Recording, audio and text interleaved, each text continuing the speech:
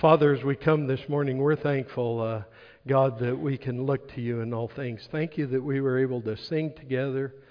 We can share together things even like the graduates and celebrate with them and different things, Lord, we can share our lives together. So this morning, use your word to teach us some things, God. We're going to learn about living water and some things. Hopefully each one of us will come away with something today that we can hang on to and share with others. So that's our prayer. In Jesus' name we pray. Amen.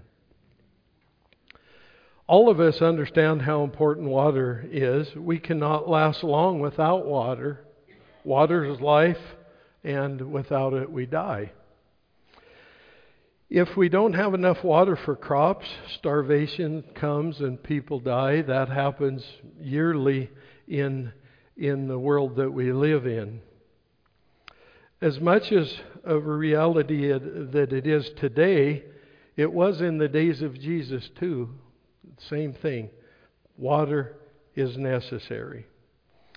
We don't think about it much because, man, we live in a place where we have lots of good, clean water here where we're living. The Kootenai River runs by us and all the creeks and streams we have. But it's not like this everywhere. If you've been in Africa, you heard Phil and the guys talking about Nicaragua. Clean water is an issue. Stuff. We can hop on an airplane and tomorrow be somewhere that we could die from lack of water if we weren't paying attention. And this is why it was so wise for Jesus to use water, the physical form of water, to help us understand a spiritual application. And that spiritual application is even more important than the water that we drink to stay healthy and alive. But before we go any further, I want to leave you with a mental picture of a beautiful, clear, cold, clean water coming out of a mountain, out of a spring. Just shy of 3 years ago in the fall, I was camping in the backcountry in the Bob Marshall Wilderness. And one of the days while I was hunting, I came across a spring that was on the side of a ridge or the side of the mountain that I was hiking on. And yes, I knelt down and got a drink out of this spring. And the water was great. And it wasn't by a trail, it was just out. You had to go by it close to be able to see it. And then it ran down the hill just a little distance and into a little meadow, and it produced some hardy plant vegetation there. It was just a cool thing. Words cannot describe it, really. So I took a little video of it at the time, and I'm going to let you see what I'm talking about. And never mind my rifle laying on the ground. We are in Montana, okay? So, isn't that cool? And so now we have a mental picture in our mind of beautiful, clear, clean, cold water. Most of you probably won't see that with your own eyes. I don't know if I'll see it again or not. I don't know, but I did get to see it, and you guys got to watch the clip. But turn with me in your Bibles to John chapter 7.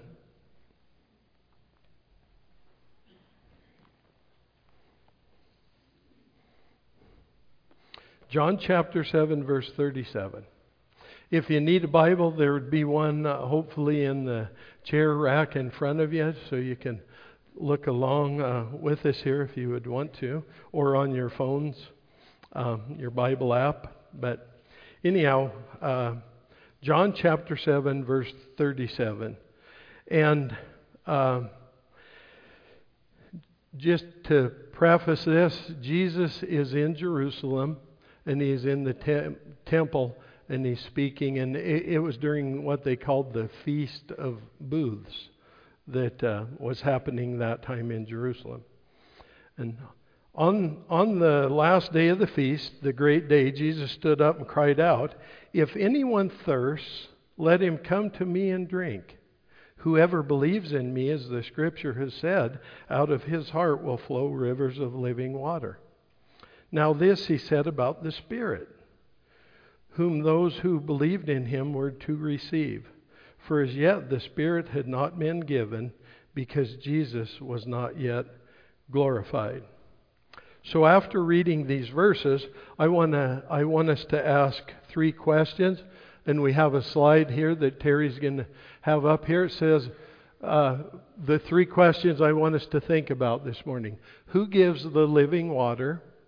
What is the living water? And where does the living water come from? Okay, so we're going to think about those questions this morning a little bit in depth. So thinking of the first one, who gives the living water? Well, turn in your Bible, go back, if you're in John chapter 7, go back to chapter 4, and we're going to look at verse 7. Start there and read down through some verses. So, chapter 4, verse 7. A woman from Samaria came to draw water, and Jesus said to her, "Give me a drink," for his disciples had gone away into the city to buy food. The Samaritan woman said to him, "How is it that you, a Jew, ask for a drink from me, a Samaritan woman? For the Jews have no dealings with Samaritans." Jesus answered her, "If you knew the gift of God and who it is that is saying to you, 'Give me a drink,' you would have asked him, and he would have given you living water." The woman said to him, "Sir, you have nothing to draw water with, and the well is deep. Where do you get that living water? Are you greater than our father Jacob? He gave us the well and drank from it himself, as did his sons and his livestock." Jesus said to her, "Everyone who drinks of this water will be thirsty again, but whoever drinks of the water that I will give him will never be thirsty again. The water that I will give him will become in him a spring of water welling up to eternal life." The woman said to him, "Sir, give me this water so that I will not be thirsty or have to come here to draw water." You see, we can see here that Jesus gives living water. We find it in him and through him. And Jesus explained this to the Samaritan woman, didn't he? And so now let's go to the other question. What is the living water? God's Spirit's the living water, okay? And we're going to go back to verse 38, okay, of John chapter 7. "Whoever believes in me, as the Scripture said, out of his heart will flow rivers of living water." Now this he said about the Spirit, whom those who believed in him were to receive. For as yet the Spirit had not been given, because Jesus was not yet glorified. Well, God's Spirit is the living water. Okay, we find that out, and when we receive Jesus, we receive the living water through him. But if you noticed in verse 39, it said, "For as yet the Spirit had not yet been given, because Jesus was not glorified." What this was referring to is the ascension of Jesus after he was crucified, and when he ascended back into heaven to sit at the right hand of his Father after the crucifixion and his resurrection. But let's look now, go to John chapter 16 in your Bible. Flip over to there. John chapter 16, and we're going to start in verse 7. Man, it's good to hear the pages rustling here. This will be Jesus talking. "Nevertheless, I tell you the truth, it is to your advantage that I go away.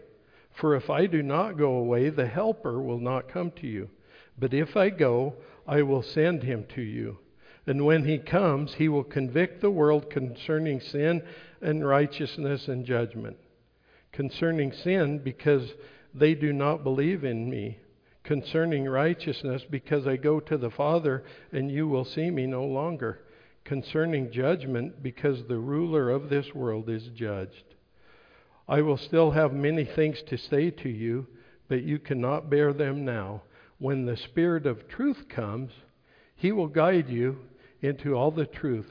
For he will not speak on his own authority, but whatever he hears he will speak, and he will declare to you the things that are to come. He will glorify me, for he will take what is mine and declare it to you. All that the Father has is mine. Therefore, I said that he will take what is mine and declare it to you. So see, here we see in Jesus' words the job of the Holy Spirit, the helper, the one that will tell us the things that we need to hear, right? Isn't that good? Jesus just draws a good picture there of what the Spirit does. The Spirit pays attention to the things that are happening. And in my mind, I think of conversations that Jesus and God the Father are having, and the Spirit's paying attention, and he's thinking, yeah, people need to know that. I can bring that to life in the words of God and what Jesus has talked about and said. I mean, that's what he's saying. That's Deanie's paraphrase of it. Pretty cool stuff. The job of the Holy Spirit. Now flip over to Acts chapter 2. Acts chapter 2 and verse 38. And now the context of this, remember, Jesus had been crucified. Peter is speaking to the crowd, and the people realize that they crucified Jesus and that the Messiah, the Savior, had come. Some of the people realized that. And then they said, what do we need to do? Listen what Peter says. Verse 38, and Peter said to them, repent and be baptized, every one of you, in the name of Jesus Christ for the forgiveness of your sins, and you will receive the gift of the Holy Spirit. Now remember, we just talked about what the Holy Spirit does for us. That's cool. So, let's move on to the next question here. Where does the living water flow from? And this is where I learned something from the Old Testament book of Ezekiel. And remember the study that I was telling you that we did in January, this was pointed out. And boy, this is wonderful. This is good stuff. You might have already thought about this or whatever, but I'm sure there'll be people here like me that have not thought of this scripture that we're going to look at. But we're going to read in the book of Ezekiel, so turn to chapter 47 in the Old Testament book of Ezekiel. If you hit the book of Daniel, back up a book, and you'll be in Ezekiel. But the prophet Ezekiel wrote these words between 580 and 600 years before Jesus was born. Okay, so keep that in mind. Ezekiel is writing these words, and he couldn't have understood. He understood that God put something on his heart to write because of what he had seen and what he writes about, but wondering, in your mind, wonder what Ezekiel was thinking as he wrote these things. So chapter 47, we're going to start in verse 1. We're going to read 12 verses there. Then he brought me back to the door of the temple, and behold, water was issuing from below the threshold of the temple towards the east, for the temple faced the east. The water was flowing down from below the south end of the threshold of the temple, south of the altar. Then he brought me out by way of the north gate, and led me around on the outside to the outer gate that faces towards the east. And behold, the water was trickling out on the south side. Going on eastward with a measuring line in his hand, the man measured 1,000 cubits. Now 1,000 cubits is roughly between a quarter of a mile and a third of a mile. And then he led me through the water, and it was ankle deep. Again he measured 1,000 and led me through the water, and it was knee deep. And again he measured 1,000 and led me through the water, and it was waist deep. Again he measured 1,000, and it was a river that I could not pass through, for the water had risen. It was deep enough to swim in, a river that could not be passed through. And he said to me, Son of man, have you seen this? Then he led me back to the bank of the river. As I went back, I saw on the bank of the river very many trees on one side and on the other. And he said to me, This water flows towards the eastern region and goes down into the Arabah and enters the sea. When the water flows into the sea, the water will become fresh. And wherever the river goes, every living creature that swarms will live. And there will be very many fish. For this water goes there, that the waters of the sea may become fresh. So everything will live where the river goes. Fishermen will stand beside the sea, from En-gedi to En-eglaim. It will be a place for the spreading of the nets.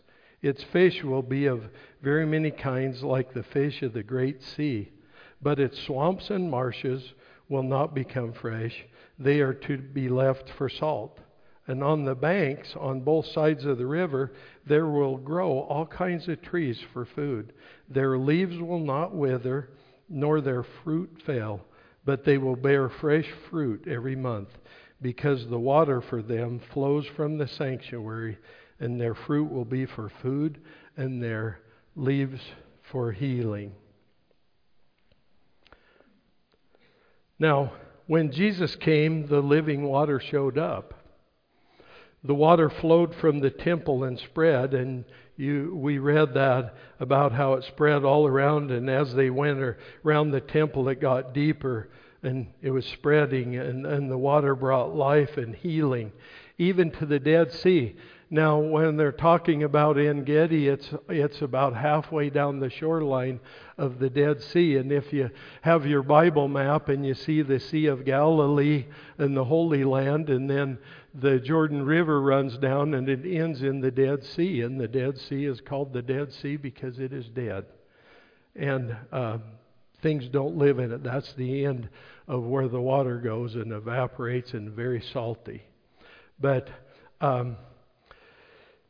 the water brought life and healing along the river, and even to the Dead Sea as that water runs into the Dead Sea. You know, the Dead Sea is the world we live in. See the examples that are being used in the Scripture that we can take that are written, and when we dive into it, we can see how things work. The idea of water being used, and the water, the fresh water, making the Dead Sea come to life, growing things along the shore of the river. But Jesus brought us life, and He brought healing to us into a world that was broken by sin. What a neat thing to see that Ezekiel is talking about here. But here's the part that got me excited and burned into my mind. And I want this to stick in your minds today too, so when you leave, there's no doubt in your mind. Ezekiel says in the first verse, the water is flowing from the temple. Okay? That's what the picture that we got there. And in the New Testament, we learn that we are the temple God's Spirit dwells in. Remember? He dwells in us, right? And I'm going to say that again, okay, in case you weren't paying attention or you're getting a little bit drowsy. We are the temple, that's us, that God lives in, His Spirit lives in us. We're that temple. And you and me, those of us that have Jesus as our Lord and Savior, and those who believe in Him. And if you turn in your Bible to 1 Corinthians chapter 3, 1 Corinthians chapter 3, and verse 16. So don't take my word for it. Listen to what Paul says here. Do you not know that you are God's temple and that God's Spirit dwells in you? Paul wrote that. That's easy to understand, isn't it? You guys don't even need me to explain that to you. Easy to understand. Now let's go over to the book of Ephesians, chapter 2. And we're going to look at starting in verse 18. For through him we both have access in one Spirit to the Father.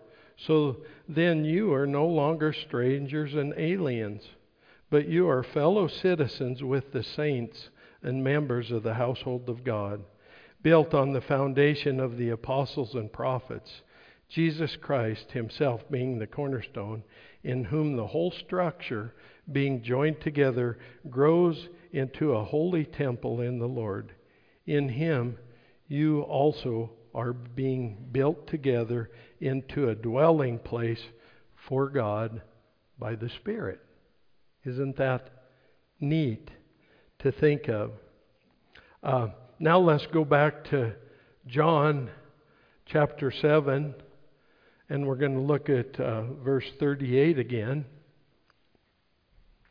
And here he says, whoever believes in me, as the scripture has said, out of his heart will flow rivers of living water. Now let me ask you the question, when he says out of his heart, who is that? That's us. That's a believer out of his heart. Now, we are not the living water. Jesus is the living water, but the living water flows out of the believers. And Ezekiel painted the picture of the water flowing out of the temple. In the Old Testament, the temple was where God chose to dwell, but Jesus came and we're the temple. He doesn't dwell in a building that is made by man. He dwells in our hearts. Wow. Good things to remember. But we're that temple that Ezekiel was talking about. And we have a story to tell. The story of what Jesus has done for us. And it's all about him. The water is spreading. That water's getting deeper and deeper. That Ezekiel was talking about. That started out ankle deep, and then knee deep, and waist deep, and then too deep to even he would have had to swim in it. It's getting deeper and deeper as more people find out about Jesus. That water is getting deeper. I love the thought of that. So now let's look at this slide again that Terry has at the end here. Who gives the living water? Jesus does. What is the living water? It's God's Holy Spirit. Where does the living water flow from? The temple. And we're the temple. So where does it come from? It comes from us, right? Let's hear the word us. Us. That's you and me, where that water is coming from. And I want to leave you with this illustration today, using water as an example of what we're talking about. So I'm going to just kind of be talking while I'm moving around here, and using water and living water as our thought process here. I have some water, and I'm going to give these to a person, different people, and I want them to give it to somebody else. But here's the idea of it. That water that Bill has there in his hand would signify living water. And Bill has a story to tell about what Jesus has done for him. That's something that can happen. I see Molly sitting here. Molly, just think, you have living water that you can pass along to somebody else. And I know you've been doing that, and the story can just go on and on here. And my friend Scott is here too. And Scott, you have living water. Because you're a child of the King, you can pass out living water to others. And see the application there that Jesus was using about living water flowing out of us. And we don't even need to be a preacher or a teacher or a scholar. You guys know I'm not a scholar. I'm an old logger and an old cop and an associate minister and stuff. But we have God's Word, and we can pass along living water to others. Somebody gave it to us, right? We're here because somebody somewhere along the line shared with us, and we believed, and we found Jesus as our Lord and Savior. So now the living water flows from us. Really, that's pretty simple. But I got excited about that. Our Bible study group here knows what I'm talking about in the lesson that we had got to listen to. But here's the cool thing too, is living water lasts for eternity. Really, that bottle of water there that I passed out, we could drink that or give that to somebody to drink, but they'll get thirsty again. But the living water that we have, people will not thirst again. It's going to be good for all of eternity. And the living water, God's Spirit that Jesus has left with us, is what's going to go with us into eternity. So, go and tell others about the living water and the story of Jesus and Him saving us from our brokenness, okay? He's our Savior. Others need to hear that, and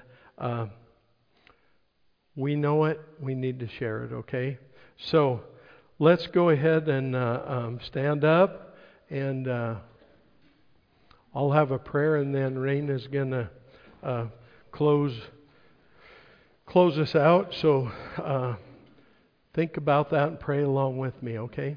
Father, as we come to you this morning, God, we're thankful that we can take your word, we can look at it, we can go back into the Old Testament and see a story that I'm sure Ezekiel, when he had written these words, was thinking, man, what am I writing down? What am I talking about? I don't understand this. And then Jesus came along, and now we see what the meaning was. That is so wonderful. Your word is so great, God. And so this morning, Lord, each one of us here, let us know and understand that we have the living water to give to others because we've received it. And your Spirit works in our lives, and it works in other people's lives. And the Spirit knows and understands all things about God and Jesus. Wow. And the Spirit never conflicts your word. And the Father, Son, and the Holy Spirit are one, and we thank you for that. So help us to remember these things today. And we love you and ask this in Jesus' name. Amen.